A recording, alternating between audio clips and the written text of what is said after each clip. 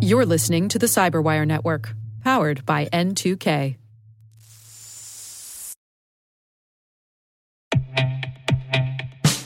And now, a word from our sponsor, 6sense.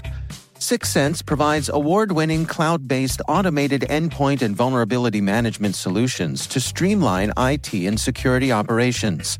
With its advanced platform, businesses gain complete visibility and control over their infrastructure, reducing IT and security risks and optimizing operational efficiency. With 6sense, you'll get real-time alerts, risk-based vulnerability prioritization and remediations, and an intuitive automation and orchestration engine so you can focus on your core business goals, confident in the knowledge that your enterprise is secure, compliant, and running smoothly. To learn why enterprises choose 6sense, visit 6sense.com.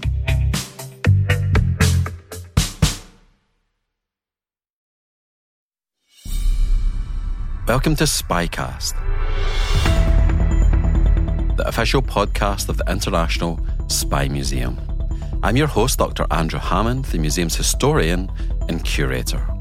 Every week, we explore some aspect of the past, present, or future of intelligence and espionage. Please consider leaving us a 5-star review so that other listeners can find us, and subscribe to the show if you haven't already. Coming up next on Spycast. I specialized in a way, international terrorism. And that is why in 92 and 93, I led the Indian intelligence teams for our annual dialogue with the USA.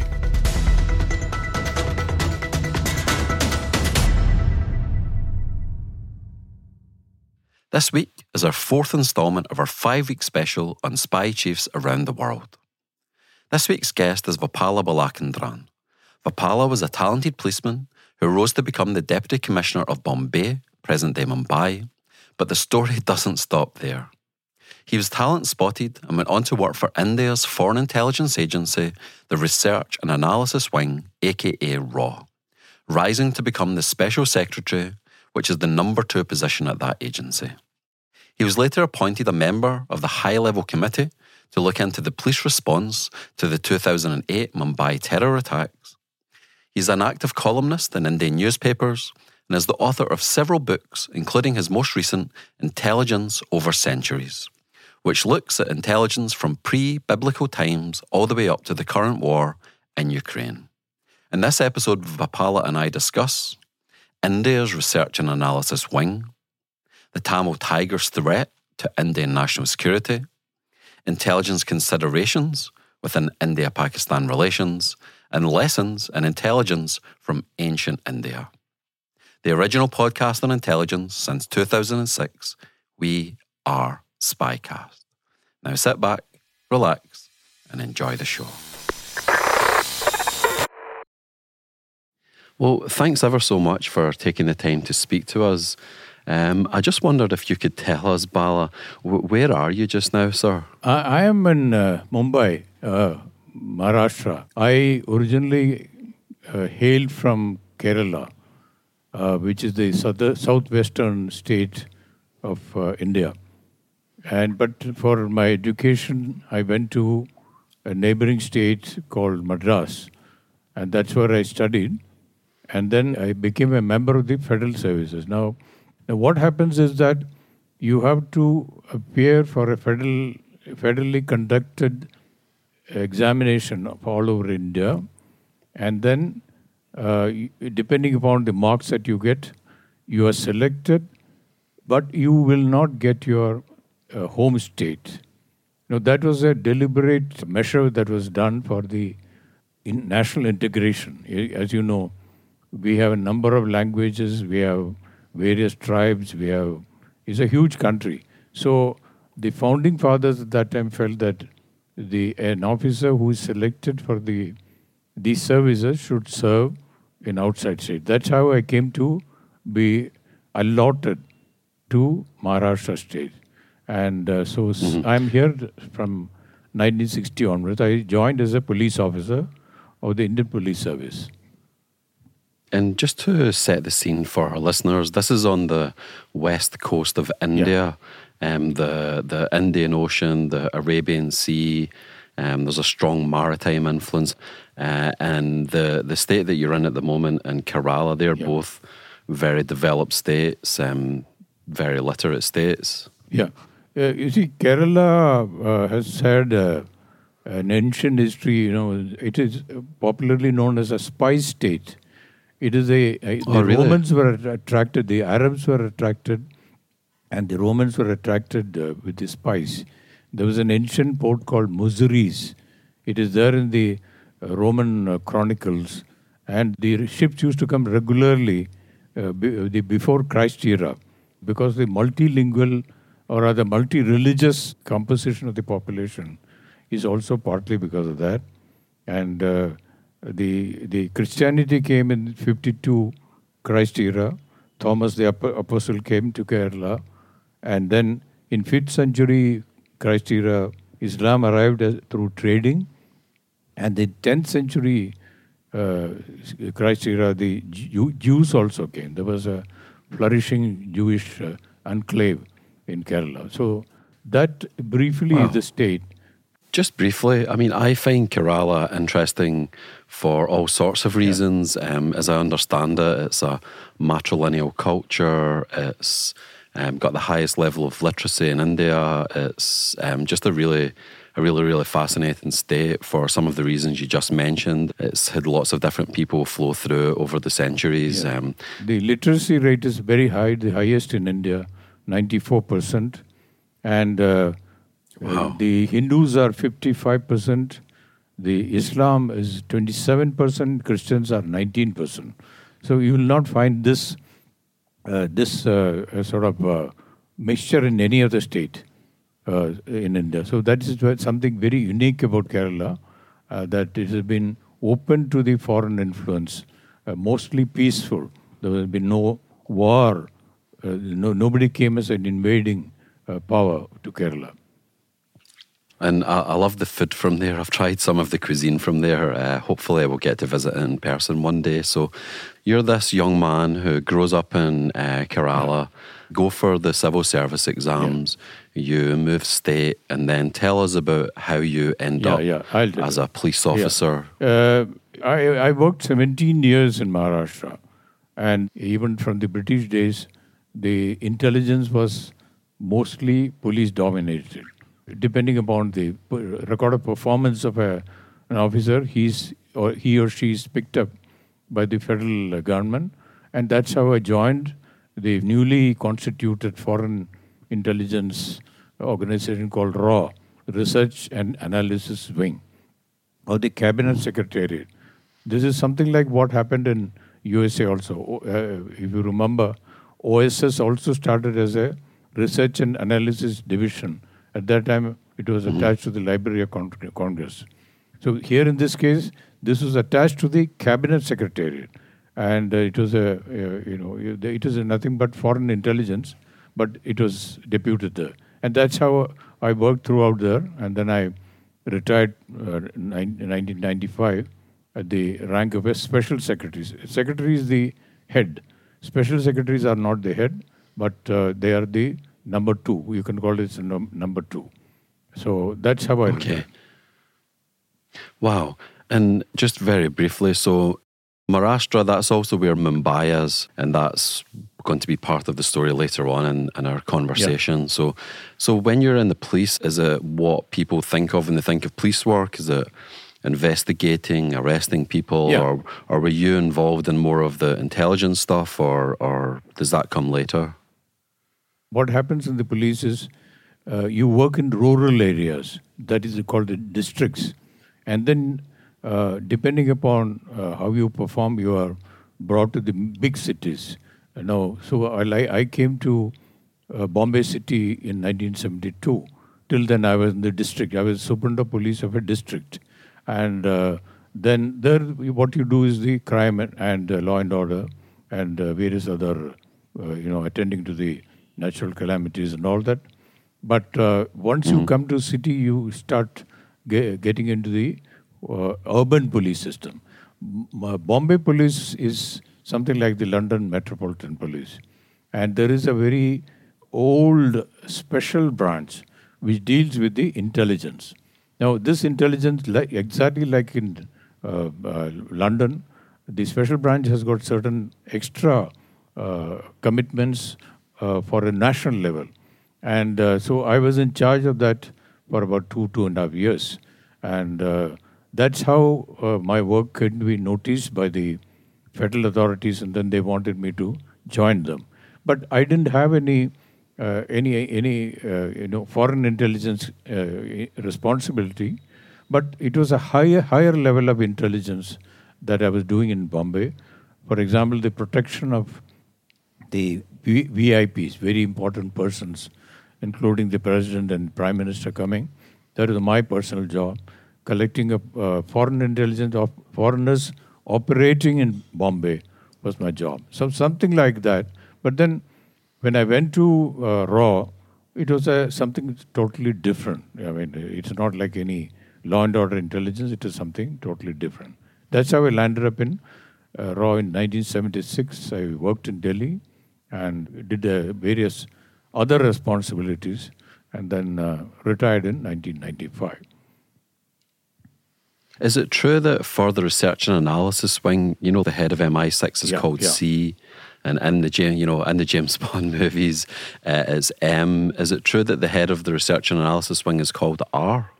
Yeah, in the British days, also something like this was there, but there was no foreign intelligence at all. It was the Intelligence Bureau, which came in 1887. Yeah, and so they were doing all the entire the external as well as the internal. But in those days, in the British days, the entire foreign intelligence was collected by the then MI6, and then they used to coordinate with the Intelligence Bureau. But after the independence in 1947, we did not have any such facility. So that is why the research and analysis was born. There was need for a specialized organization independently to collect the foreign intelligence. And that is how 1968 Research and Analysis Wing was formed, or the Cabinet Secretary was formed. Otherwise, there is no particular reason why this particular name was given. It's quite interesting to me, the symbol for the research and analysis wing, the lion capital of Ashoka, which I think is really, really fascinating. It's 4 lions facing in every direction. Yeah.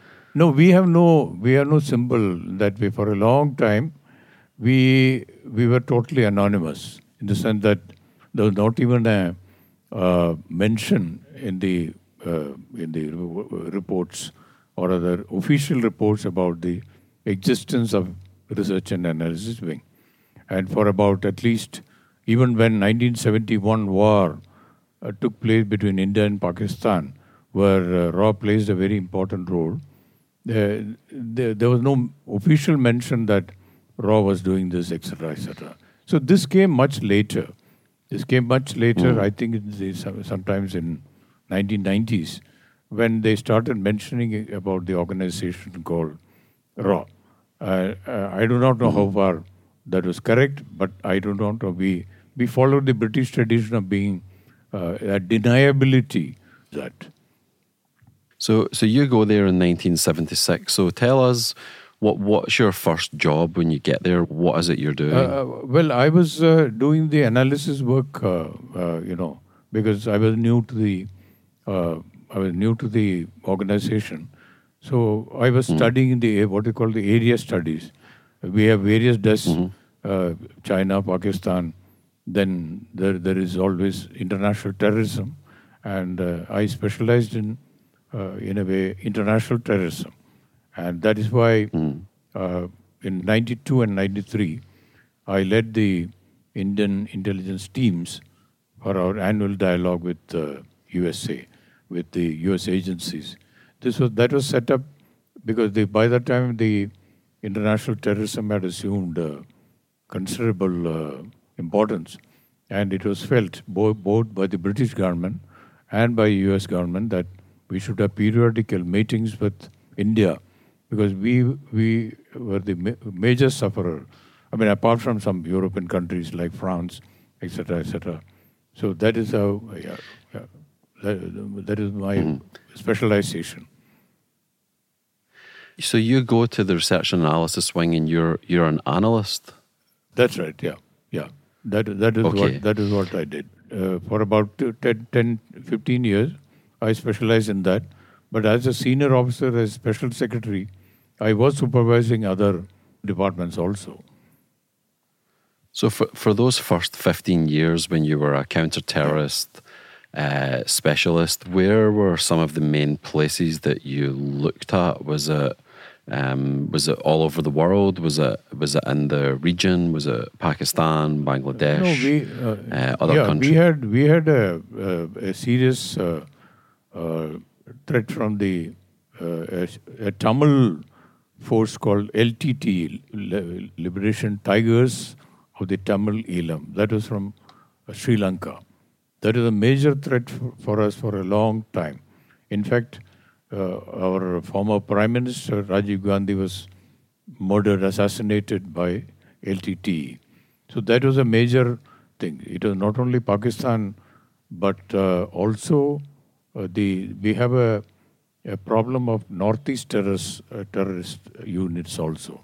We have a Northeast, several states are there, and there are a number of ethnic communities are there, and they are also affected by the cross-border terrorism.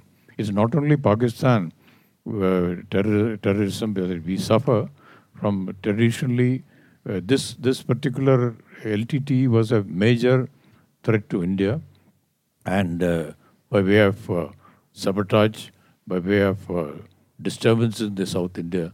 So it was a combined, almost like the northern, western, and southern borders, the sea borders also. We were worried about them. And the Tamil Tigers, did they also have some presence in the very southern part of India, or was it only in Sri Lanka? Yeah. They had very important presence in the South India, and they used to, it's very easy to cross over from across the very narrow sea between Sri Lanka and the tip of India. So it's very easy for them to take even an ordinary boat and land somewhere where there is no surveillance. So they were infiltrating. Then what happened was that in 1982 or 83, there was a wholesale massacre of Tamils by Simhalas. And there, because of that, a number of refugees, thousands of refugees came out to South India. So these LTT people used to take the cover of refugees and come and set up camps in different areas in Tamil Nadu, which is Madras state, old Madras state.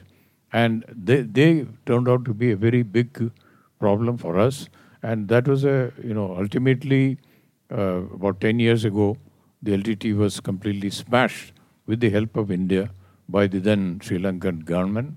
And since then, it is not there. But then in between, they created havoc for our, as I mentioned, a former Prime Minister was killed when he was doing the political canvassing, election canvassing.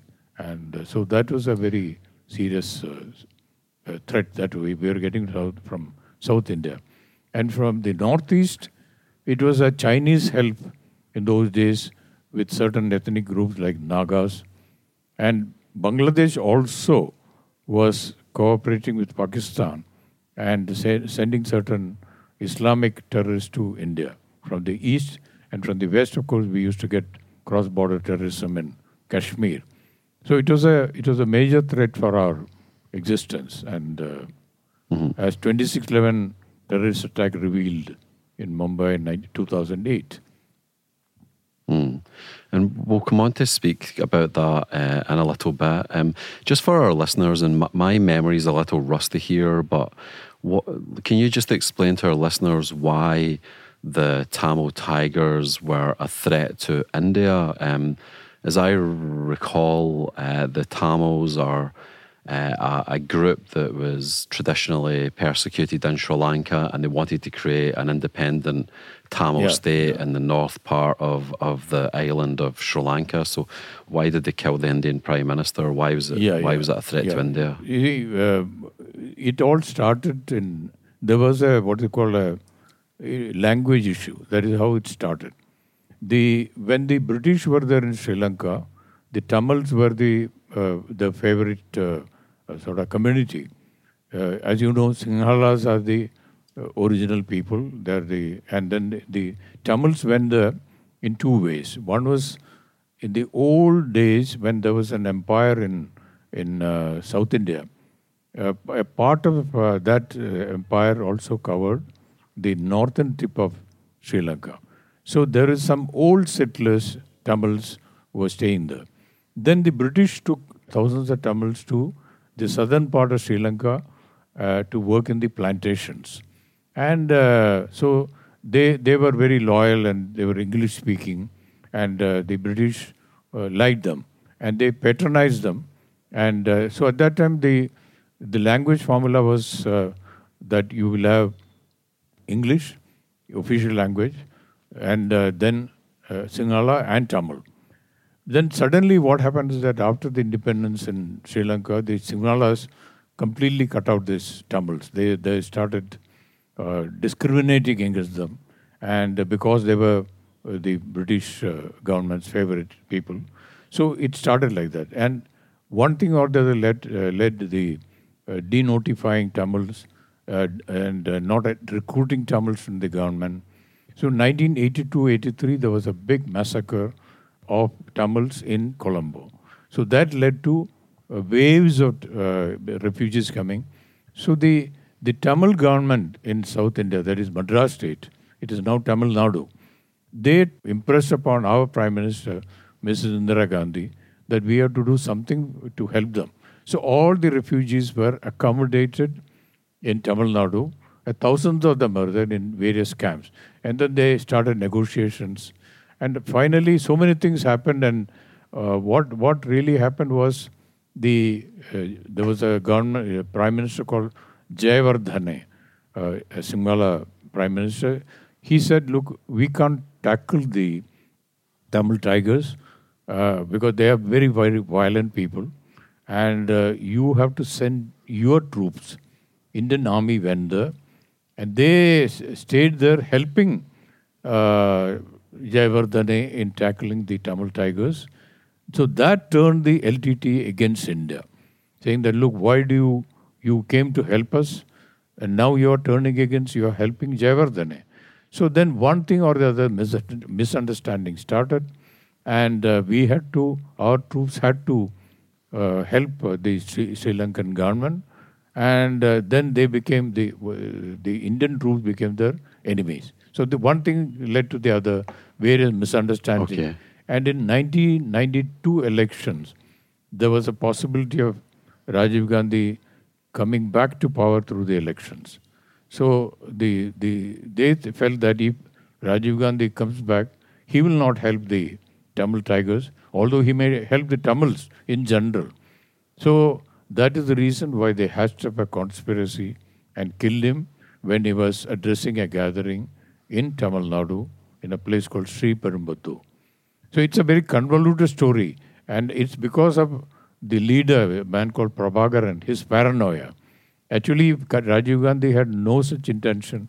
He wanted to help them, but tigers will not play ball. So that is why they were isolated. Ultimately, the Sri Lankan government waged a war against them. They were annihilated.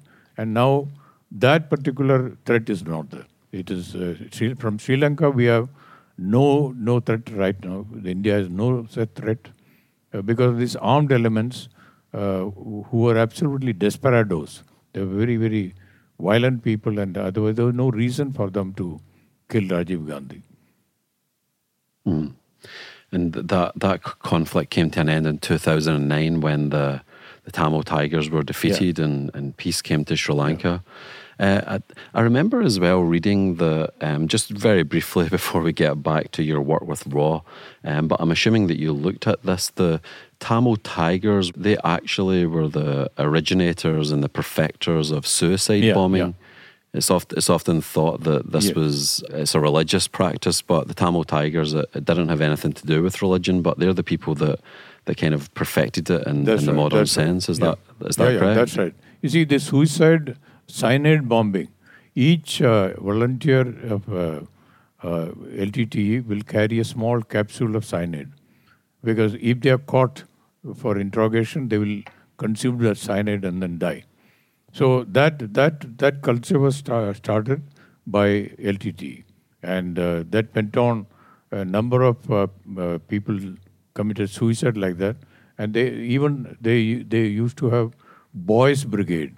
Young children were abducted from the families. The majority of the Tamils in Sri Lanka didn't want LTTE to do this type of atrocities, and they used to go and in the beginning they were quite friendly with the Muslims, but they started raiding and massacring the Muslims.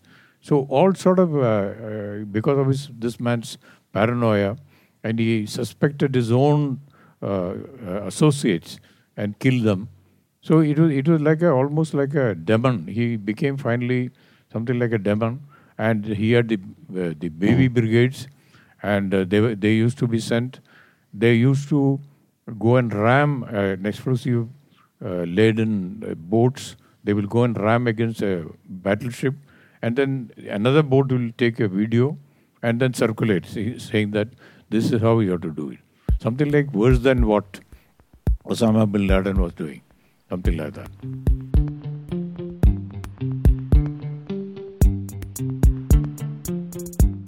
One thing that Bala and I spoke about, but that didn't make the cut, was an interesting twist of fate. That is, that the current leaders of the United Kingdom, Ireland, and Scotland all descend from the Indian subcontinent, at least in part. Rishi Sunak is the current Prime Minister of the United Kingdom and formerly the Chancellor of the Exchequer, the second most important role in the British system. His parents are of Indian Punjabi descent. Leo Varadkar is the current Taoiseach of the Republic of Ireland and was the deputy to a previous Taoiseach. His father was born in Bombay, present-day Mumbai, while his mother is from the southeast coast of Ireland. He is also Ireland's first openly gay head of government. Humza Yousaf is the current First Minister of Scotland, assuming office in March 2023 after winning a leadership contest upon the resignation of his predecessor. He was born into a Pakistani Muslim family, his father coming to Scotland from Punjab, Pakistan, barely speaking a word of English, to work in a sewing machine factory. His mother was born in Kenya to a South Asian family.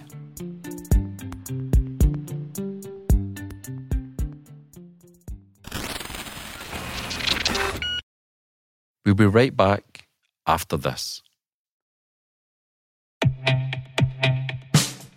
And now, a message from Cyberbit. Mastering cybersecurity is like mastering a sport. You build muscle memory through rigorous practice, then you train as a team to foster cohesion while operating under pressure. Like athletes, cybersecurity professionals thrive on hands-on simulation. But traditional courses, certifications, and open-source labs won't build you a winning team. You need Cyberbit. Cyberbit offers a hyper-realistic simulation environment for your SOC, IR, and C-suite to refine your skills, all using the market-leading SIMs, EDRs, firewalls, and WAFs they use every day. Cyberbit is offering CyberWire listeners a free live-fire exercise. Sign up your team now at cyberbit.com/cyberwire.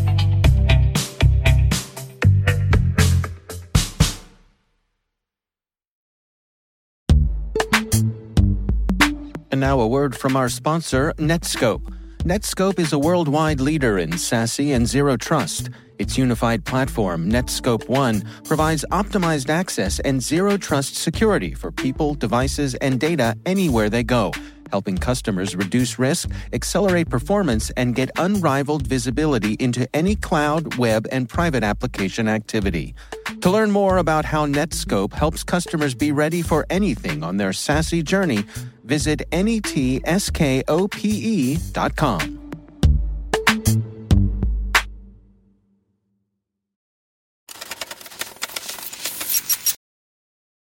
I always find it interesting to ask people like yourself, how did you deal with all of the pressure? There's lots of things going on and there's lots of things that you have to bear in mind. So just on a personal level, how did you deal with all of that pressure? There was a lot of pressure. There was a lot of pressure, especially, for example, certain incidents happening. What will be the repercussions on India? Now, for example, anything that happens in Pakistan, it will have some repercussion in India. And same thing, Afghanistan. Then all the neighboring countries, we have to watch them. You see, this is what is called third country operations. And many of them, and then in between, what happened was that in the 1980s, the Pakistani clandestine bomb making was started. That was again a priority for us to find out exactly. And they were doing a totally clandestine route. And so that was another problem for us. So then what happens that sometimes threats come from the other, as I mentioned, for a long time, an unfriendly regime was there in Bangladesh. So Pakistan and Bangladesh intelligence services used to cooperate. It's not there now. The Prime Minister Sheikh Hasina has put a stop to all that. And as long as she was there, we had no problem. But when she was not there, we had a serious problem. And then another thing is that we have to inform the government prior hand if there is any incidents which are happening. Even the political realm, the Prime Minister would like to be briefed about something surprising happening, even in non-intelligence sectors. For example, politically, supposing something happens, that also is it is actually a multifaceted role of the external intelligence. So it is not just like, for example, there is economic intelligence. That is another thing. And we had a fairly big military division also. Of course, the military intelligence was separately collecting, but we also used to help the government independently, not along with the military, but we had no control over the military. They used to do their own work, but we used to do it in addition. So these are all various things, and as you rightly said, it was a lot of tension. There was a lot of tension.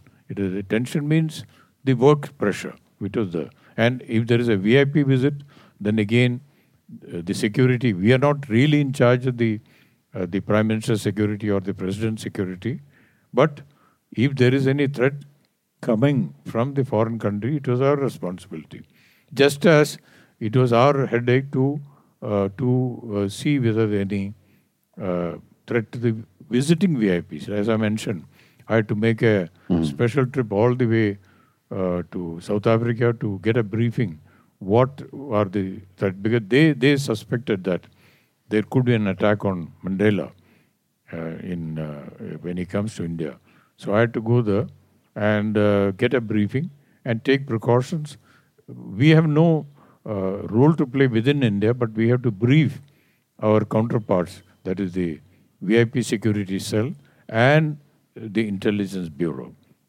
So this coordination between the foreign and domestic, that also is a big responsibility. One thing that I was going to ask was, can you just tell us a little bit, I think that a lot of our audience will be quite fascinated to hear a little bit more about your time on the high-level committee. So this is set up in 2008 to investigate the Mumbai attacks. Maybe you can just refresh our listeners' memories. What were the Mumbai attacks and what were you doing when you were a member of the high-level committee? Yeah. Mumbai attack took place in November 26. On 26, it went on till 29th. Actually, it happened on 26th night. That is why it's called 26/11. And it went on till 29. I was not in India. I was actually in USA attending a Stimson Center conference. So my friends in the State Department asked me to give an idea about who would have done that. Media people also asked me. So I gave a preliminary assessment that it could be Lashkar-e-Taiba. And then I returned to India after my visit. And the Maharashtra government, what happened was that since the attack took place, 10 terrorists came from by the sea route from Karachi. And then they played havoc with Mumbai. 10 terrorists are holding the city to ransom, and 45,000 policemen are not able to save the city from the destruction done by these 10 terrorists. So there was a very big political storm in the Maharashtra Assembly, Legislative Assembly. So the Chief Minister announced that we were going to inquire into this, and so he appointed a 2-member committee. The chairman was a former governor who was also a senior civil servant. And the number 2 was me, because I had the police experience of having worked in Mumbai, or rather in those days it was called Bombay, Bombay police, and I had also the intelligence experience. So I was the number 2. Number 2 means the second member. But practically the whole report was written by me. Now, what I found was, that is where we found that, OSI, open source intelligence, was not studied properly, because there were any number of, from 2006 onwards, there were intelligence reports coming from this central government that Pakistan is training a special squad of marine terrorists. That means this time they would use the sea route to come to India.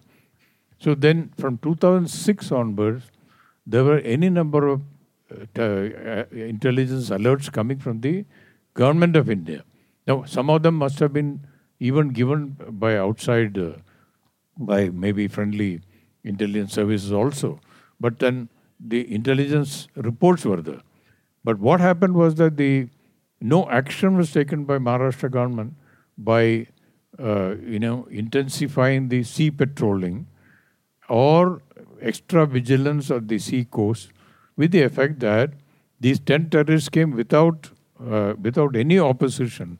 They came through a boat, and then they stopped their boat a distance away, and then they got into a rubber dinghy which they had bought, and then they divided themselves into 5 groups, and they started their attack. One group went to, there is a hotel called Trident. Trident is also Oberoi. They started operating there. A second one went to a restaurant called Leopold Restaurant, killed about 17 people there. Then from there they went to Taj Palace, which is one of the very famous hotels in India. They were there till about 29th. Third group went to the very busy railway station. That railway station, anytime you can get about 2,000 people waiting for the trains. And there they killed the maximum number of people. And the same people went to another hospital where they killed some people. And it was really mayhem. There was no way in which they were resisted by the police, because these 10 commandos had AK-47, they had grenades, they had satellite phone, they had cell phones, and they had grenades. As I mentioned, they had grenades, and they were very well trained commandos. So for about 2-3 days, the city was completely devastated. And so in our inquiry, we found that there was no sea patrolling, there was no intelligence assessment, open source intelligence. Just in September only, there was a major attack by the Taliban to Pakistan hotel. And what was significant was, after the threat by the government of India that seaborne attacks will come, there was a television channel, popular television channel. They took a recce of the sea coast, because we have a number of vital installations on the sea, like the Baba Atomic Energy Department, our port, Bombay port is there, then seafront hotels are there. So was there any improvement in security? And the TV channel said that there was no perceptible police presence at all. Still, the Maharashtra government did not do anything. That means that they completely neglected the secret intelligence which came. About 16 intelligence reports were there, and open source intelligence. So that is why I'm telling that when I keep on saying that OSI gives valuable pointers, and then you have to work on that. That is, that is a lesson from 2611. And only one terrorist was caught alive, and they had done such deception. They had identity cards in Hindu names, and they were speaking. They were specially trained in the special Hindi that is spoken in Bombay, and so they were well trained. In case they are caught and shot dead, they will all say that they were Hindus. They were not Muslims at all. So it is a perfectly well-trained, team, which set off alarm even in USA. I remember to have read in USA Today that this particular attack, the USA at that time felt that a similar attack will come on seacoast installations in USA, because the Department of Homeland Security had formalized a protection plan. So there was a panic not only in India but also in USA.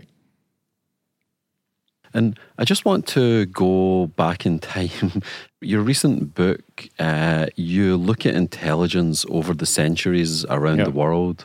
And in the beginning, you outlined that one of the reasons that you wrote it was that other books of a similar kind, they overlook the contribution of intelligence practices in ancient India. So I was just wondering if you could tell our listeners a little bit more about that. This could easily be a whole entire podcast in and of itself, and it would be a really fascinating one. I'm sure most people have heard of Sun Tzu. So just tell us a little bit more about the Indian tradition of intelligence back in the past. We had, even ancient India had a tradition of having intelligence right from, we call the pre-biblical era as a Vedic age. That is, Vedas were the holy texts that the Aryans who came into India. And so even the Vedic texts, there used to be mention about the spice. There were these the Aryans, it is reported that they came from either Iran or from Central Asia. And they had employed, this Vedic age is 1500 to 1200 before Christ era. And they had, the Vedic text says that they were employing spasas, is actually spies, to find out what the other tribes are doing. And gradually, the tribes came, and then they expanded the territory, and then finally, when the Greeks came to India, Alexander came to India, that was around 350, 290 before Christ era. There was a kingdom called Magadha, which is the most, prosperous and very powerful country, an empire. And the emperor was Chandragupta Maurya. And he had his advisor called Chanakya. He was also called Kautilya.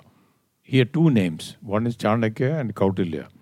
And Chanakya's, he wrote a book called Arthashastra. Arthashastra actually, it only means the science of ruling, or rather the administrative rule. So he had written this in 15 different books. And the period of Kautilya, or he's also called Chanakya, was 4th to 3rd century BC, that is before Christ era. And he had written 15 books, and this was all almost forgotten. But at the same time, uh, other historians have said that in the Magadha, they were used as, the spies were used. For example, Bill Duran, in his the legendary author of the 11-volume Story of Civilization, has given a case study of Chandragupta Maurya, who, as a ruler of Magadha, had unified most of India under one rule. Now, he says that Chandragupta Maurya divided his daily schedule into 16 periods, each of 90 minutes. It's something very interesting. And he said that during the 8th period, I quote, he again met his council of ministers, and heard the reports of his spies, including the courtesans whom he used for this purpose. The good English translation had come in 1915 in a princely state called Mysore. Mysore was a Maharaja. So one of the historians translated from Sanskrit and wrote a very good English book in 1915. But again, our historians did not know much about it. Now, the description of spies are scattered in 15 different books. Spies are meant to collect domestic and foreign intelligence for various requirements, for internal stability, for detecting traitors, and for war, and for subverting the earlier rule in captured territories by causing turbulence and stabilizing the invaders' sovereign regime. He had laid down also instructions on deception and covert operations. Now, it's quite possible that the Western world did not know anything about it except through the writings of Max Weber or German-American political scientist Hans Morgenthau. But they didn't lay much emphasis on the spying part. Alan Dulles mentioned in his book, The Craft of Intelligence, about Sun Tzu, who also operated around the same age, 400 BC. But he did not mention Chanakya at all. So even in India, the surprising aspect is the Intelligence Bureau also did not know much about Chanakya's. It is not that Chanakya's book was taught in our spy schools or anything like that. In fact, we did not. We mostly were teaching the Westerners, the British authors and the American authors. So there was a total ignorance about this, the contribution of Chanakya. Now, it is quite possible, as the foreign authors have said, that many of the kings in those days have followed his instructions how to organize a spy service and also how to employ the spies, etc. Now, there was another most important person is called Thiruvalluvar. He is from the south. His name is, nobody knows really speaking when he lived, but it is assumed that he lived in South India in the 1st century BCE or 2nd century Christ era. Now, he wrote a masterly book called Thirukural. Kural means holy couplets, and that particular book had 133 chapters, and it is in a poetic form. He was a poet. Basically, he was a poet. He was also supposed to be a sage.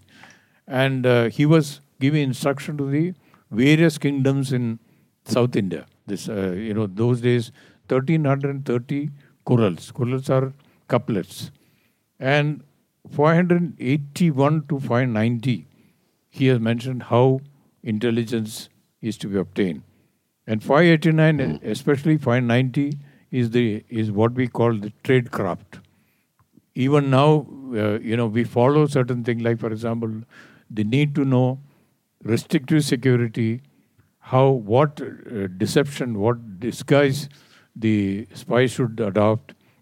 All those things are there. And then another thing is that the king should not believe if one spy gives the information, and he should be, verified through another spy. This I call intelligence adjudication. This particular thing, I started calling it as intelligence adjudication. So that this is actually to filling the gaps to make the picture, complete. Mm. And is this the first podcast that you have done on your book, Bala? This is my first. So we are also the first podcast ever to distribute this knowledge. Yeah. You're welcome, history. As a first caller. Yeah, that's very kind of you. Yeah, you're welcome. Yeah. I think that the Arthasastra is really fascinating. This is lost for centuries, as I understand it, and then it's only rediscovered 140 years ago or something. It's really, really fascinating. When you go through it, it even talks about things like triangulating knowledge or corroborating information. Yeah. If you get information from 3 sources, then you can trust it, which is, what analysts look for these days.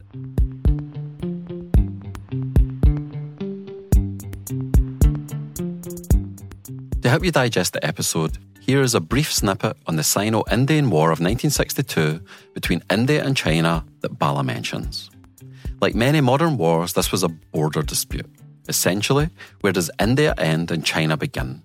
We are talking about a 2,100-mile border featuring snowcaps, rivers and lakes at the roof of the world. Yes, the Himalayas are part of the story, and sometimes the line of actual control, a notional demarcation line, is at a height higher than any mountain in the entire Western Hemisphere. Border patrols often bump into one another in the remote region, and both sides are competing to build infrastructure along the border, which in turn can lead to clashes that are sometimes fatal.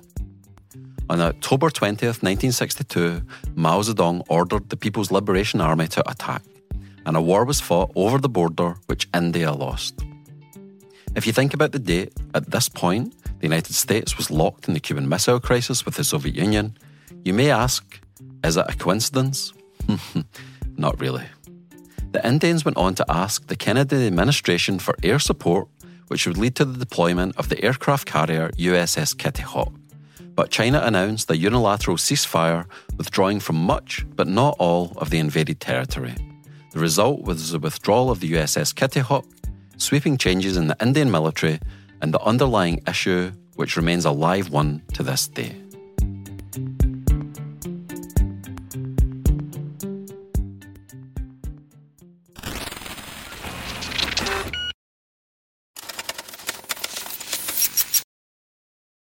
I know that you're retired now, but you still have your eye on the spy game, on intelligence, because it's your past and you've just written this book on it. So I just wondered if you could just tell our listeners a little bit more about your book. So there's always a problem of the economic resources, and that is the reason. But so that type of fight is going on, which is still not under control. So that is one. The second one is we have, of course, a major problem with the Chinese. You see, because after 1962 war, this is now the time when our relationship with China is quite uncertain. And so we have had border clashes in 2020 in which some of our Indian soldiers are killed. And the problem with China is there was a CIA estimate in 1960 when the Chinese were clashing with the then Soviet Union that the CIA had very rightly mentioned that China will rake up the border problem when the political relationship is strained. At that time, Khrushchev and Mao Zedong were having their own fights. So over that, the border clashes took place. And this particular assessment is still valid even with us. Our political relations with China are strained because India is a member of the Quad, the four grouping. That is Australia, Japan, India, and America. So because of that, there is a suspicion that we are ganging up with United States in the South China Seas also, Indian Ocean also. This is the major threat that we may have, because they have a large border with us. We had in bordering Xinjiang, there is a place called Aksachin, which they are claiming as theirs, and then there is a middle sector, where again we are facing China near Bhutan, and then the northeast in Arunachal Pradesh. There is a place in the northeast called Arunachal Pradesh, and there they say that is there. Whenever an Indian VIP goes there, they lodge a protest, and so this is going on. The intelligence is connected with this type of threats which are coming. I'm not saying that there will be a war or anything like that, but then border skirmishes are likely to happen.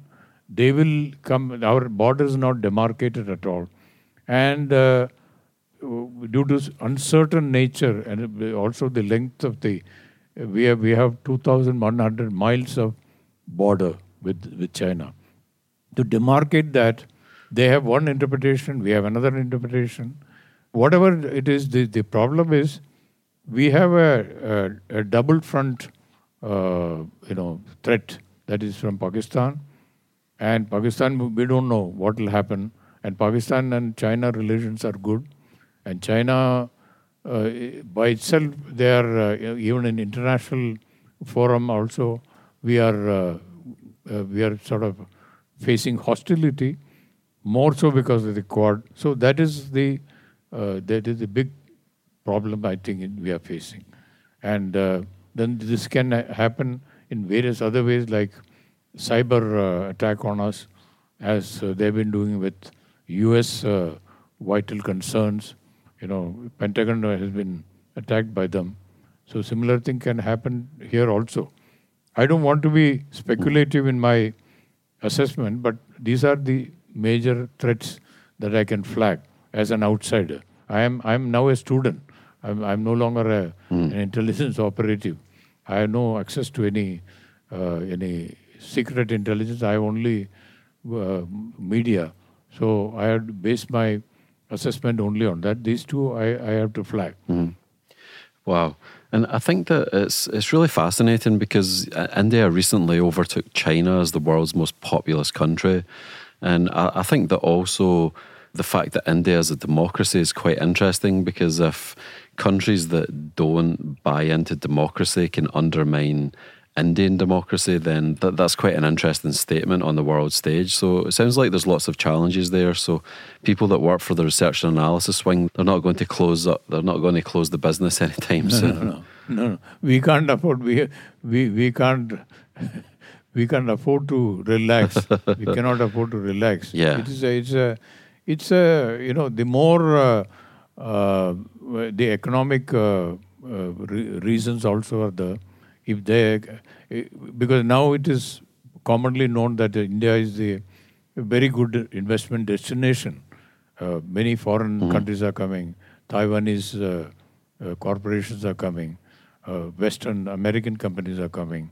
So there will also be an economic, if they sabotage some of our economic progress, that also will be a danger to India. So we have to be very watchful on various fronts: military, border, economic, cyber, and also with that tie-up with the neighboring countries. They are extending their cooperation with Nepal. They are having very warm relations with Pakistan. I believe they are now having a very warm relation with Afghanistan also, to get into their natural resources.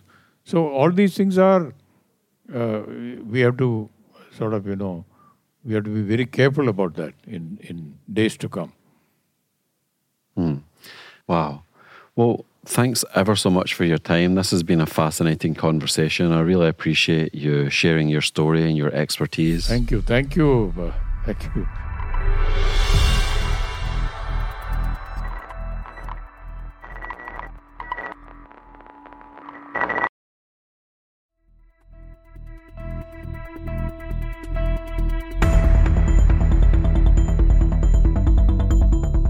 Thanks for listening to this episode of Spycast. Please follow us on Apple, Spotify, or wherever you get your podcasts. Coming up on next week's show. So I was very conscious being the first. Not that I had to do it better than my male counterparts, but to be as inclusive as I could be, to make those opportunities available to other women, to be present and be very available across the community. If you have feedback, you can reach us by email at spycast@spymuseum.org or on Twitter @INTL Spycast. If you go to our page at thecyberwire.com/podcast/spycast, you can find links to further resources, detailed show notes, and full transcripts. I'm your host, Andrew Hammond. My podcast content partner is R&AW. The rest of the team involved in the show is Mike Mincey, Memphis Vaughan III, Emily Coletta, Afu Anokwa, Elliot Peltzman, Trey Hester, Jen Iben, and Emily Renz. This show is brought to you from the home of the world's preeminent collection of intelligence and espionage-related artefacts, the International Spy Museum.